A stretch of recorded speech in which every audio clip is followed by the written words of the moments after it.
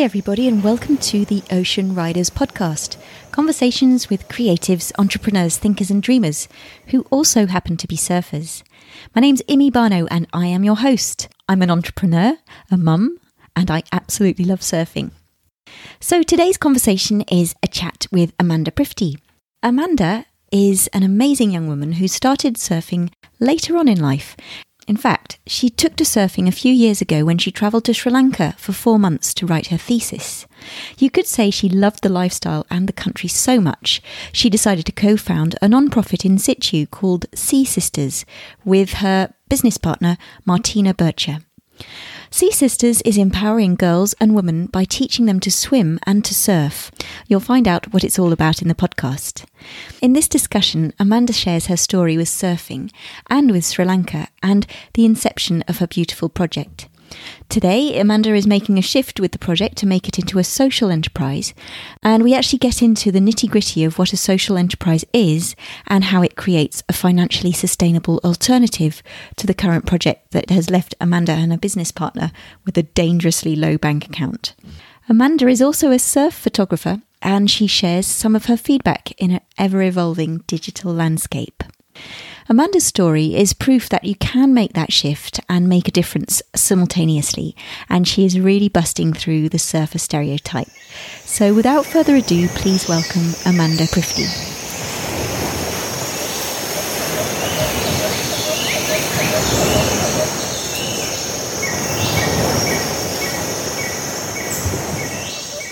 Hello Amanda, and welcome to the Ocean Riders podcast. How are you today? I'm great. Thank you so much for having me. Oh, you're welcome. It's a pleasure. And I guess before we start, do you think you could introduce yourself to the listeners?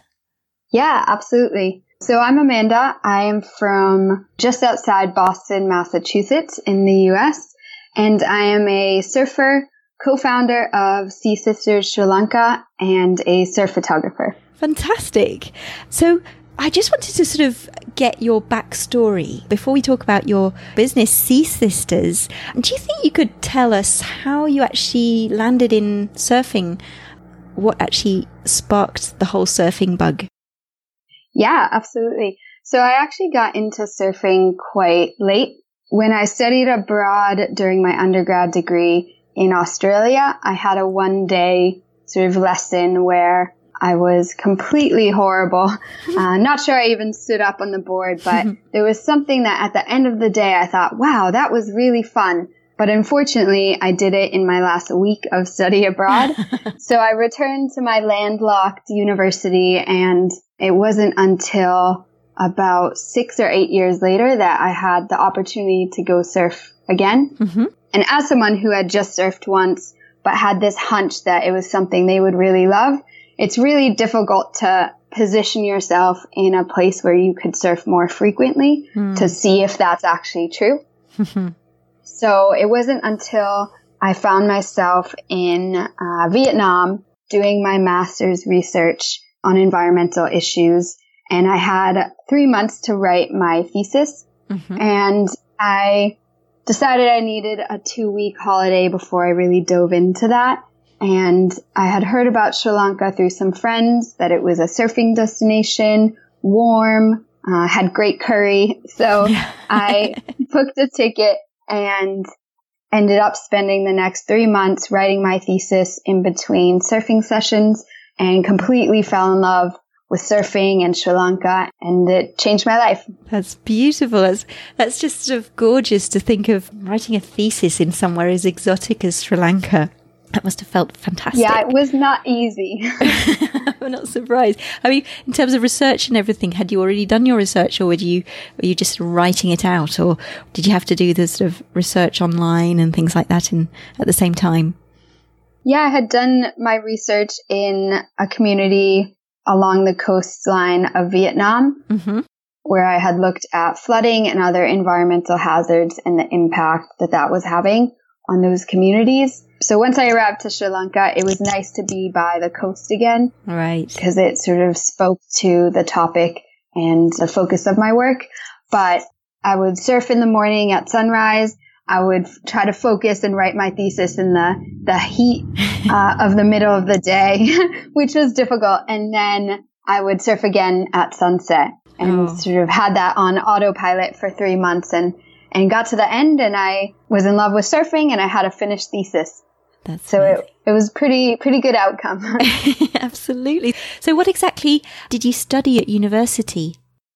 So I studied international development with a focus on environmental issues in coastal areas. Cool. And what was the subject of your thesis? It was environmental hazards in Kam Kim province in Vietnam. Okay, that sounds super exciting. And so moving forward, was that time in Sri Lanka something that sparked in your mind the wish to create SeaSisters, or did that come later? Yeah, it definitely sort of all linked into itself. Mm-hmm. So while I was in Sri Lanka and as I discovered the world of surfing, it was the first time that I also became in touch with being a woman. So in Sri Lanka, there's traditional gender norms where the women are, particularly in rural areas, responsible for raising families and taking care of the households. Mm-hmm. And traveling to Sri Lanka as a foreign female who could wear what I want and go where I want and surf and sort of do whatever I want. There's this contrast between myself as a female and seeing the local females and what their daily lives are like. And it was that sort of growing awareness that sort of sat in the back of my mind. Mm-hmm. And then at the same time, I was becoming a surfer in a very male-dominated space.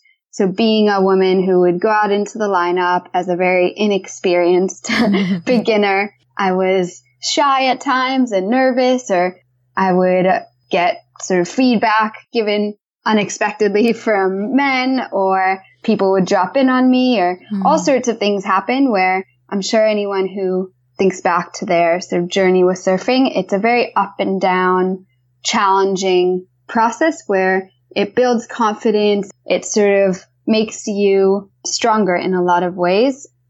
So these two sort of things were happening at the same time and really got me in touch with what it means to be a female in such a male-dominated space that surfing and can be. That's really interesting. And so that's basically the foundation of SeaSisters. And did you meet your co-founder, Martina Bircher, in Sri Lanka whilst you were there? Yeah. So that happened in July 2018. Mm-hmm. So after I finished my thesis, I returned to Sweden where I had been doing my degree. Wow. And I graduated and then went right back to Sri Lanka with the goal of using my degree to create some positive change in the communities there and while surfing at the same time. And that's where I met Martina, who actually had the same exact situation as I.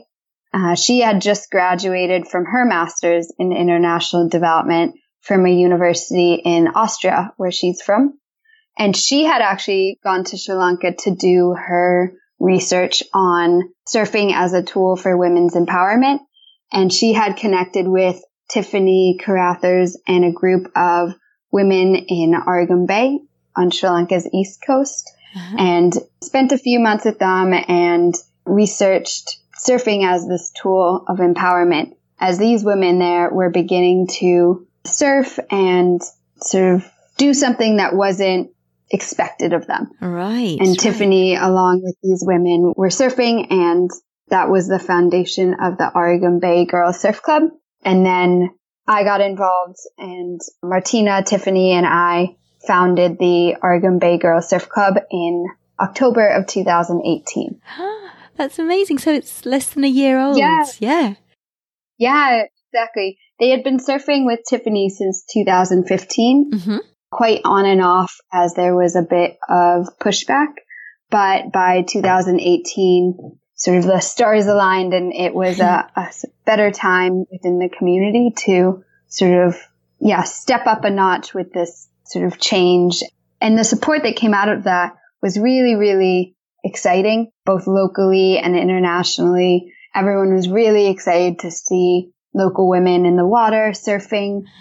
And Martina and I decided to keep that momentum going and bring it to the south coast, as there's a lot more surf towns on that coast, a lot of women down there, and there were no sort of opportunities yet to begin surfing. So Martina and I moved to the south coast and founded SeaSisters. Oh, that's fantastic. So could you explain what the goal of SeaSisters is? Yep. So currently we are a non-profit organization that empowers Sri Lankan girls and women using surfing and swimming as tools for social change. So we provide free surf and swim lessons for Sri Lankan girls and women with the goal of creating a safe space for them to get out of the house, do something a bit different, and connect with the ocean. And the idea is that as women begin to do something different, it'll start to change mindsets and expectations around gender roles in Sri Lanka. So showing new possibilities and saying it doesn't matter if you're a man or a woman, the ocean is for everybody, and surfing and swimming are these positive activities that bring all sorts of benefits to everyone. Wow. And so what age group do you focus on? This past season, we had girls starting at 8 years old up to 44. So it's a big range, which is what we really pride ourselves on, is that it really is for any girl and woman, regardless of your age, whether you're a mother, an aunt, a child. So we had a lot of mother-daughter pairs in our program, and a few sisters and cousins. It was really exciting. And so in last season, how many women did you teach to swim, for example? We had probably 15 girls and women at each lesson, and sort of 20 that we have in our program. Right. That's amazing. And so just to really understand the demographics in Sri Lanka, in your bio, you were saying that a lot of these women don't even know how to swim. And in the tsunami in 2004, there were a lot of mortalities linked to not knowing how to swim. Do you think you could sort of elaborate on that? Yeah, absolutely. So in Sri Lanka, local women are hardly seen in the ocean, and they're not taught to swim, nor are the men, actually. So swimming is not a skill that is taught as you grow up. So a lot of people grow up unable to swim and have this fear of the ocean.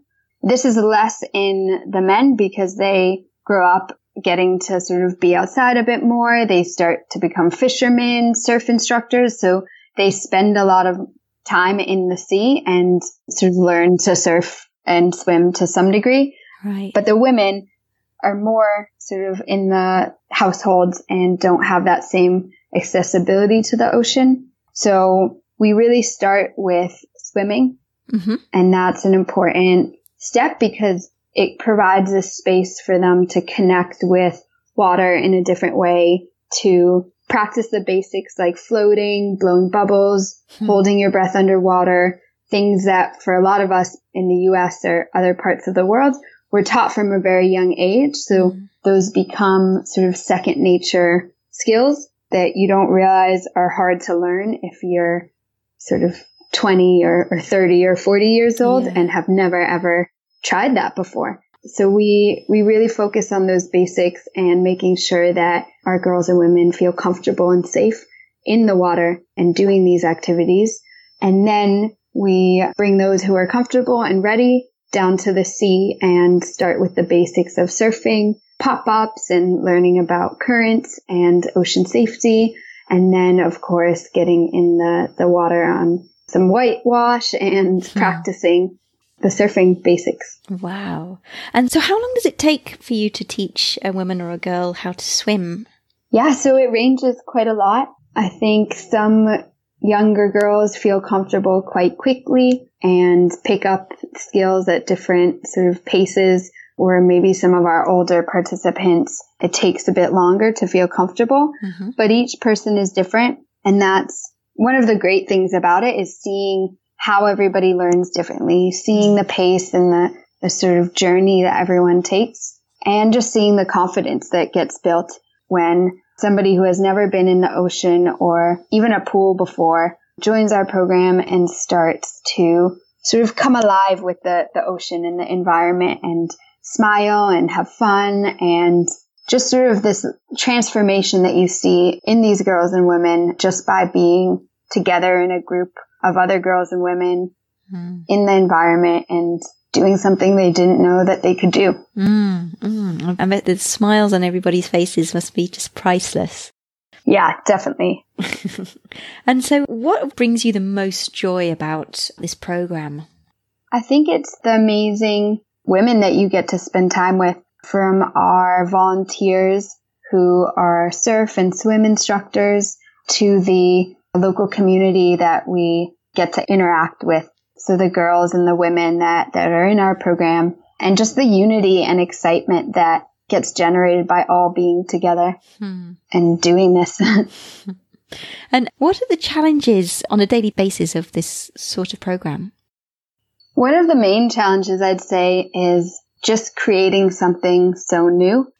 So Martina and I spent this whole first 8 months or so setting up the structure of the organization. So we did the branding, made a logo with a great designer, and set up the legal structure, all of that sort of behind the scenes work.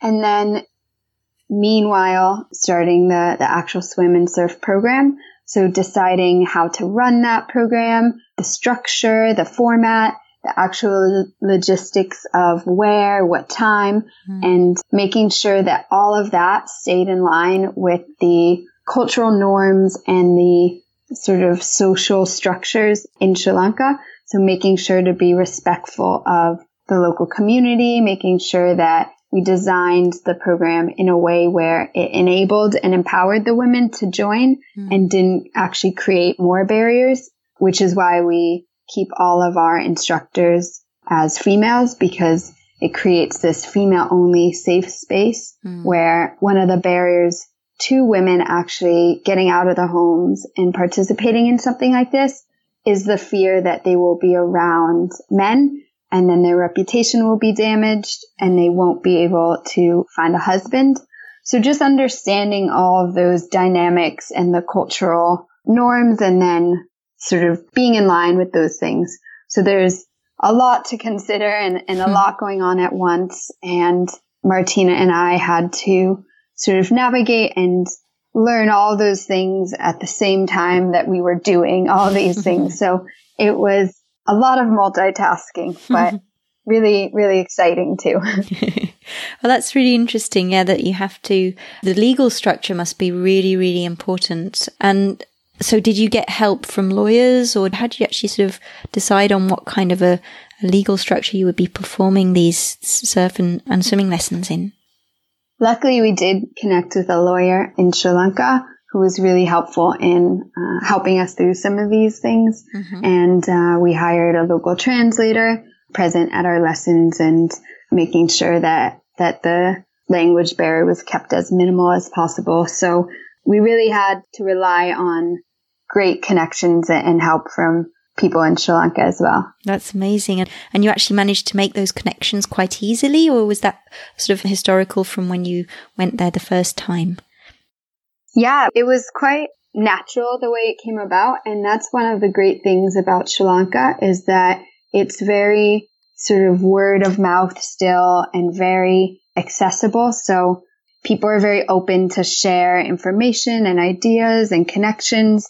And so we met our lawyer through another foreign business owner that we had connected with around SeaSisters, and same with the translator. And we continually have people reach out that they heard from us or got in touch with us through a friend of a friend. And that kind of sort of connection is still going on in Sri Lanka can be one level further away over in our busy cities like Boston or New York. Absolutely. And how do you fund the sort of the seasons of SeaSisters? Yeah, so this first year was actually funded by me and Martina's savings, which have now come to an end. So we are fundraising. We currently have a crowdfunding page up on GoFundMe. Right. So we're fundraising, and we have local fundraisers that we do in Sri Lanka, a few international fundraisers, And then we're actually in the process of shifting towards a different model for our organization. So there's a concept of social enterprise where it merges the nonprofit and the for-profit models into almost a hybrid. So they're socially driven for-profit businesses where you have income generating activities that the main focus of the income and profit is to advance and drive forward the social mission versus just to make profit. That's really, really interesting. And how are you actually sort of negotiating this change of structure and of positioning? This coming year, we'll be launching a line of ethically made sort of surf-related products, which we'll sell locally to start. And those products and the profit will go to funding the program, the swim and surf lessons. And so we really want to make it more sustainable, where you're not relying on fundraising completely. It will still remain an aspect of our fundraising, but it won't be the sort of sole source of finances. Yeah, because as we were talking about before recording the show, there's an amazing community of people who create nonprofits and who can only use them as a side hustle. And it's really difficult to actually find that timing and that opportunity to turn that side hustle into something that's lucrative and that they can pay themselves or earn a living from. So when did that actually sort of spark in your project that you needed to change the structure? I think as Martina and I were seeing our bank accounts run very, very low, dangerously low, we started to think, okay, this isn't going to be sustainable. And then fundraising for a lot of nonprofits becomes the focus, but also a sort of stressful process, especially for some of these smaller, sort of newer nonprofits where you don't have a lot of staff and a big sort of team behind you. So to get to that point, it can be really challenging. So we actually both have a background in social entrepreneurship. I had studied it a bit in my undergraduate degree and Martina as well. Wow.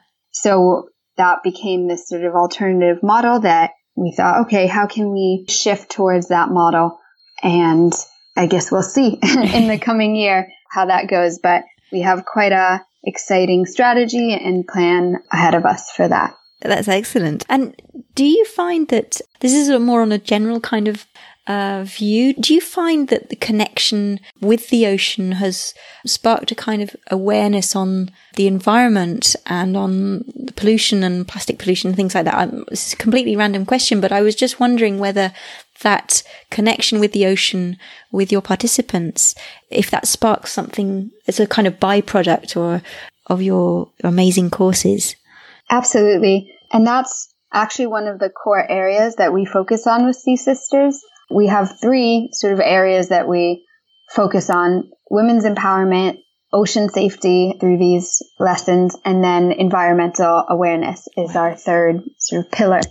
So we really believe that when you reconnect local communities to the environment and ocean, it spreads awareness of the challenges facing the environment, and then will foster a greater care for the environment and more sustainable practices. And in particular, with the women responsible for shopping for fruits and vegetables, where they use a lot of plastic bags, and then also responsible for the household and consumption, they're the ones responsible for throwing away the trash and sort of disposing. And the practices for that in Sri Lanka are very unsustainable currently. So we really believe that when our women get into the environment, connect with the ocean, see the plastic all around the beaches and in the water, it's going to sort of connect the activities in the household with the output and the outcome there. And then we run an educational program where we provide canvas bags, refillable water bottles, and sort of educate on how we use these products to reduce the waste and plastic pollution, and sort of connect the dots a little bit through some education and resources and things like that. That's fabulous. So I guess it's a bit early to sort of see if there's any difference, but did you notice anything before you sort of came back to the US after your first season? Did you notice any differences? We definitely noticed differences in the girls and women as individuals and as a group, and just in their confidence and we sort of conduct little chats with them at the end of the season to see what they thought about the program, what we can improve, what they learned, all that kind of sort of evaluation, if you will. Mm-hmm. And one of the biggest feedback that we got was that the majority of our girls and women didn't think they would be able to surf or swim, and sort of were really excited that they had done something different and new. Mm. And almost everybody said that they would go surfing every day if they could, which is something I could definitely relate to. And that they all set goals for next season of becoming stronger swimmers and improving their surfing, and really this sort of new energy around just even setting personal goals is something that's new for a lot of these women, and thinking in terms of sort of personal achievements and confidence and things. That's amazing. Is all sort of new ground for them. That's lovely. So what are your goals for this season with SeaSisters? Our main goal is to sort of undergo this transformation into a social enterprise by launching our small line of products and stocking them locally in shops and markets, and then focus on really nailing down a structure for the swim and surf lessons. So developing a swim passport where we can track the progress of each girl and woman, and then bring in the environmental component a bit more into the lessons as well. Wow, that's amazing. That's really, really cool. And so for the moment, how many people are in your team in Sri Lanka and abroad? Currently, it's mainly Martina and myself. Mm-hmm. And then during the season when we run our lessons, which is from October through April, mm-hmm. we have a local translator and a team of about 8 swim and surf volunteers that work with us. Wow, And this coming year, we're hoping to welcome 3 or 4 interns. Oh, excellent. So that'll be exciting. So maybe for season 3, if anybody's interested, they can get in touch with you to sort of join your team and help out. Is that something that you're looking for? Absolutely. Season 3 will be welcoming volunteers as well as interns to the team between October and April. And that can all be found on our website. Yes, so we'll put links to your website in the show notes of this episode, so people with their podcasting app, they can just sort of scroll down and they can find all the details and click on them. So that's really, really cool. And so when you say interns, Perfect. Are they interns in Sri Lanka, or can they be abroad, sort of working freelance or things like that? How do you pick your interns? For now, we would have them in Sri Lanka, mm-hmm. but we definitely could consider sort of abroad freelancers as well. Mm-hmm. But I think one of the really great things about joining SeaSisters as an intern would be getting to experience Sri Lanka and the surfing community there, and then be involved and engage with this community and the women. So I think it would be a lot more fun in Sri Lanka. Right. And actually, just sort of focusing on something that right now, which could be problematic, the political status of Sri Lanka, and since there were bombings a few months ago, what is the climate like in terms of political climate like right now in Sri Lanka? I mean, is it safe to go? And has that sort of prevented you from making special decisions? Yeah, that's a great question. Yeah, it was a really unfortunate, stressful situation, of course, when that all happened, and the sort of rebound effect that had in Sri Lanka was that overnight tourism basically came to a halt, where businesses were closed, tourists left. It got really, really quiet for a few weeks, and so there's this atmosphere and stress amongst the local business owners that have all invested money or taken loans or built up their businesses with the anticipation of just even more growth in tourism.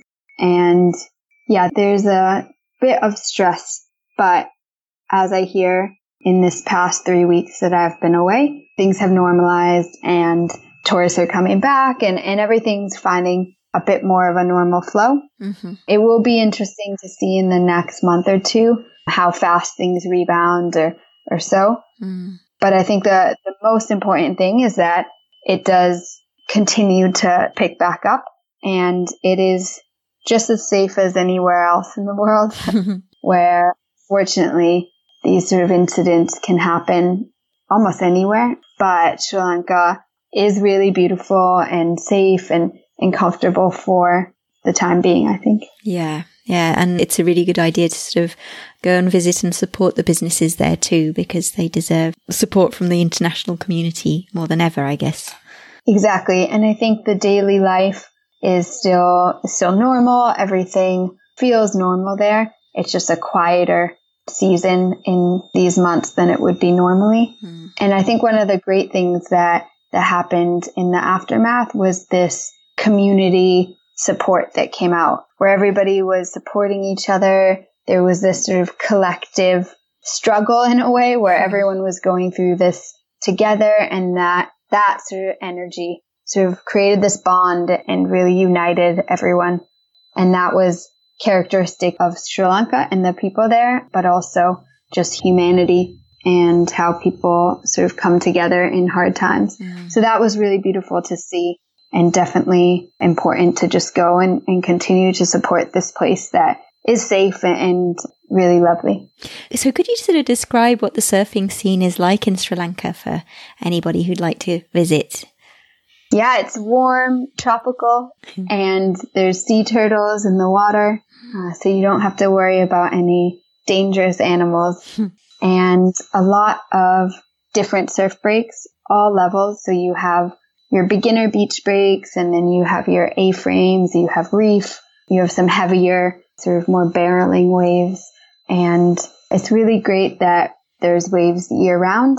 So from maybe October through April, you have waves all along the south coast. Mm-hmm. And then it sort of shifts and you have waves up on the east coast in a town called Oregon Bay from about May through September. So actually there's this great migration that happens where businesses and everybody in the south shifts up to the east and then goes back down. So it's quite a nice mix of things and options for everybody around. Right. So that sounds absolutely gorgeous. And obviously the tropical climate and the water temperature must help as well to make the surfing sessions even more enjoyable. Definitely. And the sunsets. And the sunsets. Oh, really? Really, really beautiful sunsets. All sorts of pinks and reds, and you have the palm trees and sea turtles are popping up. It's really quite magical. Definitely recommend everyone to go. So yeah, maybe we can focus on beautiful image that you describe of Sri Lankan sunsets to talk about also your side job as a surf photographer. And I just wanted to know how that actually sort of popped up in your agenda. Yeah. So my parents are actually both photographers. Mm-hmm. So I grew up in a very photographically focused household where I was taught to look at the world and sort of the environment in frames and angles and with different lighting, and sort of grew up with that photographic eye. Right. But it wasn't until this past December, about 8 months ago, once I had discovered surfing and after the Oregon Bay Girls Surf Club, we had a month pause before we really got into SeaSisters, and something just clicked where I was seeing surf photographers out in the water, and I just had this urge that I had to do it. And I bought the housing to get in the water with a camera and just sort of took that leap. Mm-hmm. And I remember the first session I got in early December, and it was as if everything aligned, and really? It was this sort of way to connect with surfing and the environment in such a deeper way. Mm-hmm. That I was immediately hooked. So what kind of equipment would you recommend starting with as a surf photographer? It's definitely expensive. So that's the one barrier that I hear a lot of other people talk about, that they really want to get into it, but the water housing is really, really expensive. But I think what I recommend the most is starting off by shooting on land. So just taking photos of surfers and the coastline there and seeing if you get this energy with it. And then the water housing is, of course, the best decision that I made. So I could never tell anyone not to do it. That's really interesting. And actually, I was reading an article the other day about the status of surf photography, because as we're moving from print magazines where there was a real money to be made as a surf photographer to digital media, there are lots and lots of surf photographers that are popping up all over the place, and it's kind of stealing the whole job of a surf photographer because the barriers of access is a lot lower to actually get in. And I just wondered what your opinion was of it, the whole sort of status. Yeah, I think that speaks to photography in general a bit too. I watched my parents go through that when they shifted to digital. We've had a dark room in our house growing up my whole life. And as sort of the digital revolution came along, it really shifted everything for them and the way they did photography. And I think it's similar with the surf photography, is with this whole shift onto Instagram and online platforms, and everybody has a camera in their hands. And I'm so new to the surf photography that I'm almost navigating it in this changing landscape. So it's a question I still haven't answered myself, but I think what sets people sort of a bit apart is if you are in the water. So having that housing, taking photos from the water, sort of creates a smaller pool of people that you're sort of working alongside. But yeah, it's an interesting sort of question and thought to see how it continues to change and shift as technology and platforms like Instagram and sort of the internet in general continue to shape these kinds of professions. Yeah. And I mean, is there still money to be made in these sorts of professions, or do you have to have something else to be able to survive? I think you can make a bit of money, but it's definitely a hustle. And I think always having a side job helps.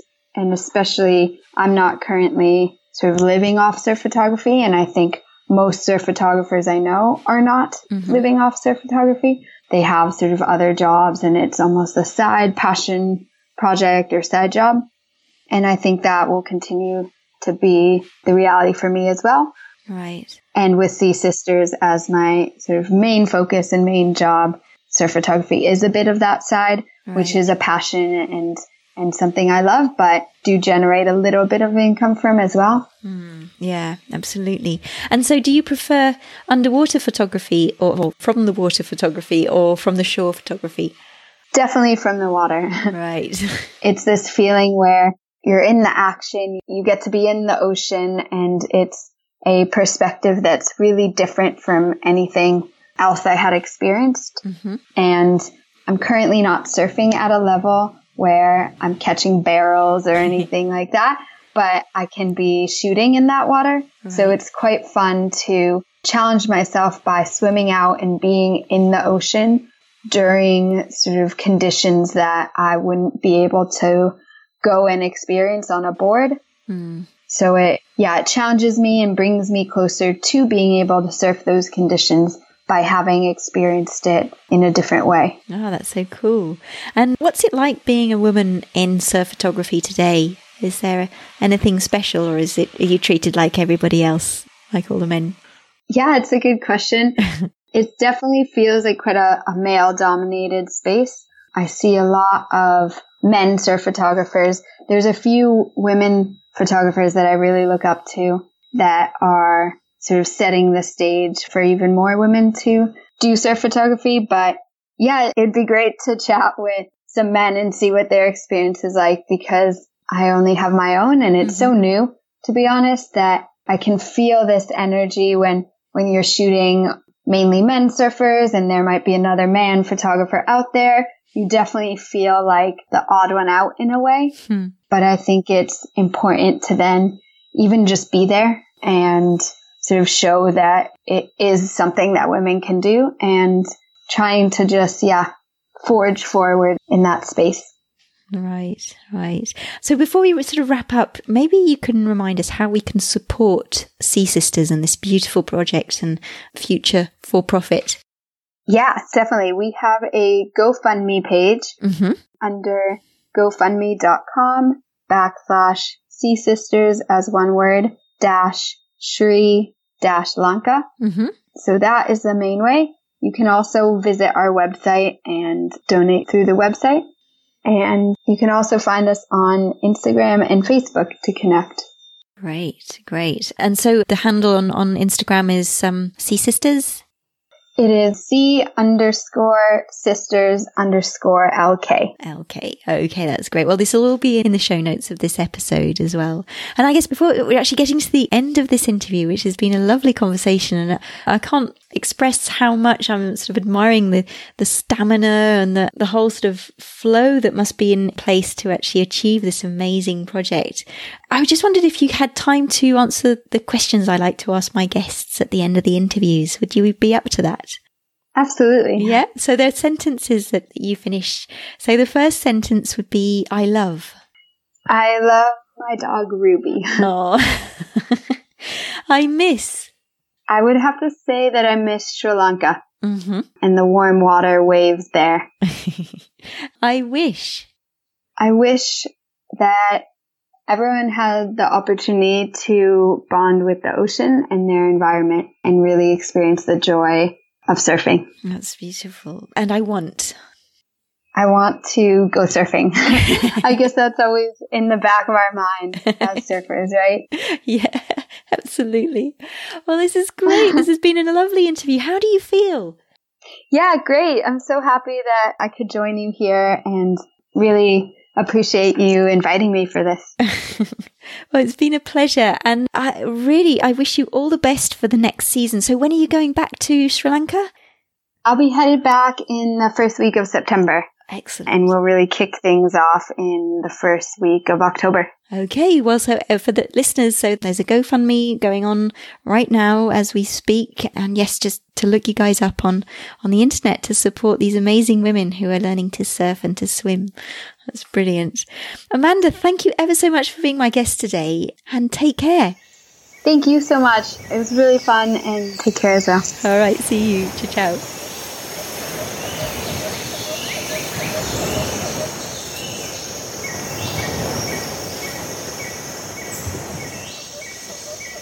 Well, that was a wonderful conversation. I really hope you enjoyed it. I really like the way Amanda is turning SeaSisters into a social enterprise. And this is the perfect balance to make your passion project or side hustle work for you financially. To find out more about SeaSisters, please skip over to their website. So it's SeaSistersLK.com, all in one word, or their Instagram account at C_sisters_LK, or their Facebook page. Just look up SeaSisters Sri Lanka. You can also support the cause on GoFundMe, and you can find links to it on SeaSisters website, and links will also be in the show notes of this episode. The Ocean Riders podcast is a passion project too, and if you like it, you can support it in a number of ways. Number one, you can share your love for this podcast on iTunes by giving it a few stars, or better still, a review, and even better, subscribe to this podcast. Anything in this direction increases my ranking and lets more people hear about my fascinating guests and how they are busting the surfing stereotype. Number two, you can comment and join the conversation on social media. You'll find links to my social media accounts on theoceanriderspodcast.com, and alternatively you can connect with me directly on Instagram at The Ocean Riders Podcast, on Facebook at The Ocean Riders Podcast, or on Twitter at IMI Podcast. And number three, you can join me for an episode or even sponsor my podcast. Just send me an email to hello@theoceanriderspodcast.com and I'll take care of the rest. Thank you, Amanda, for being such a lovely guest, and thank you guys for listening. Until next week, take care, have fun, and enjoy the waves. Ciao.